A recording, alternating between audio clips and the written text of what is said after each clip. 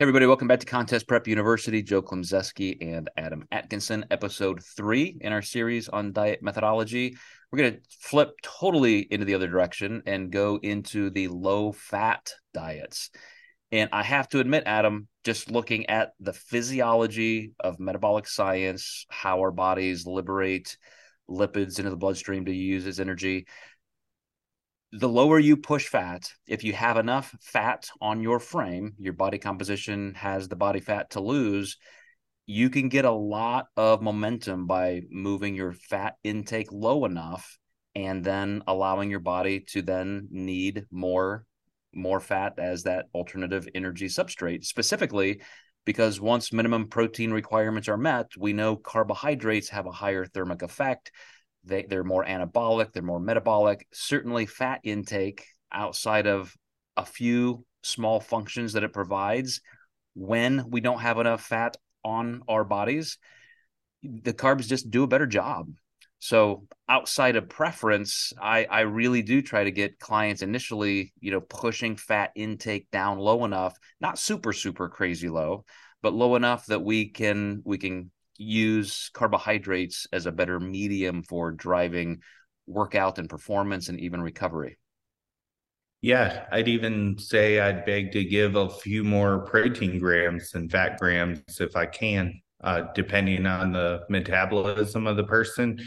I think that right now our industry is very hormone focused. And, I've obviously done a lot of research and developed my craft with that. But people seem to think that you can prep without any hormonal suppression. That's not the case at all. It's having a coach who can pull you out of that hormonal suppression. And then another thing I see people saying are, well, if I have high fats, I won't suppress my hormones. Well, that's not how it works. It's not part of how the HPTA works. And, you're not going to be able to avoid the stress of a contest prep to, get low enough body fat levels. So, you know, fat is one of the most, I guess, sensitive macronutrients to a lot of people. If they'll immediately say my fats are too low. It's going to mess with my hormones. But when you're losing body fat, you're making now triglycerides for your body to utilize. So it's I don't know why people think these things, but it seems to be a narrative that other coaches push. And I see it a lot when I get people from other clients. Why are you eating 100, 80 grams of carbs and then you have 80 grams of fat? I would rather shift that a little bit more.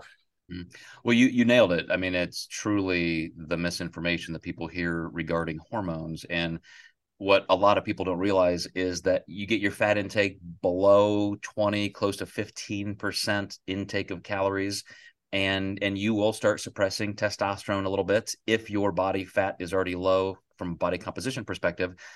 But when fat intake goes above 30, 35, 40%, you also start suppressing testosterone.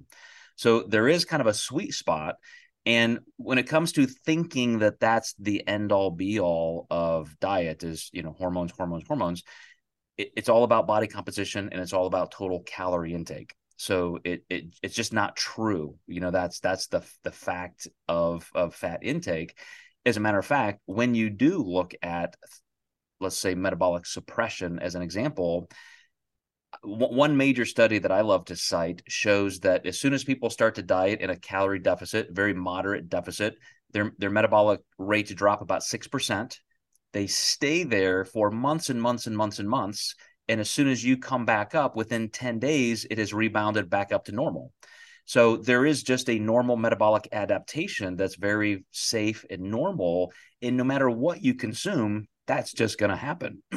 So picking the macronutrients based on what you do more for anabolism, which again, protein first, then carbs, fat a very distant third, and metabolic support, protein first, carbs second, fat almost non-existent. So it's, again, preference maybe, but truly trying to keep fat intake a little bit lower so that you can use more carbohydrate is always going to help your goals if your goals are to get lean and hold on to muscle. Yeah, absolutely. You can always up those fats at the end of the prep just a little bit too, which seems to work out for a lot of different reasons too. Digestion usually slows a little bit for people. So there's, a lot of reasons where a little bit of a taper up at the end can be utilized. You got it. Exactly right. All right, guys. Thanks again for watching Contest Prep University. We'll see you next time. We're going to turn our attention toward vegetarianism, some of those things which do end up kind of touching these other methodologies in terms of being, quote, natural, whole food oriented, and so forth. So we will see you next time.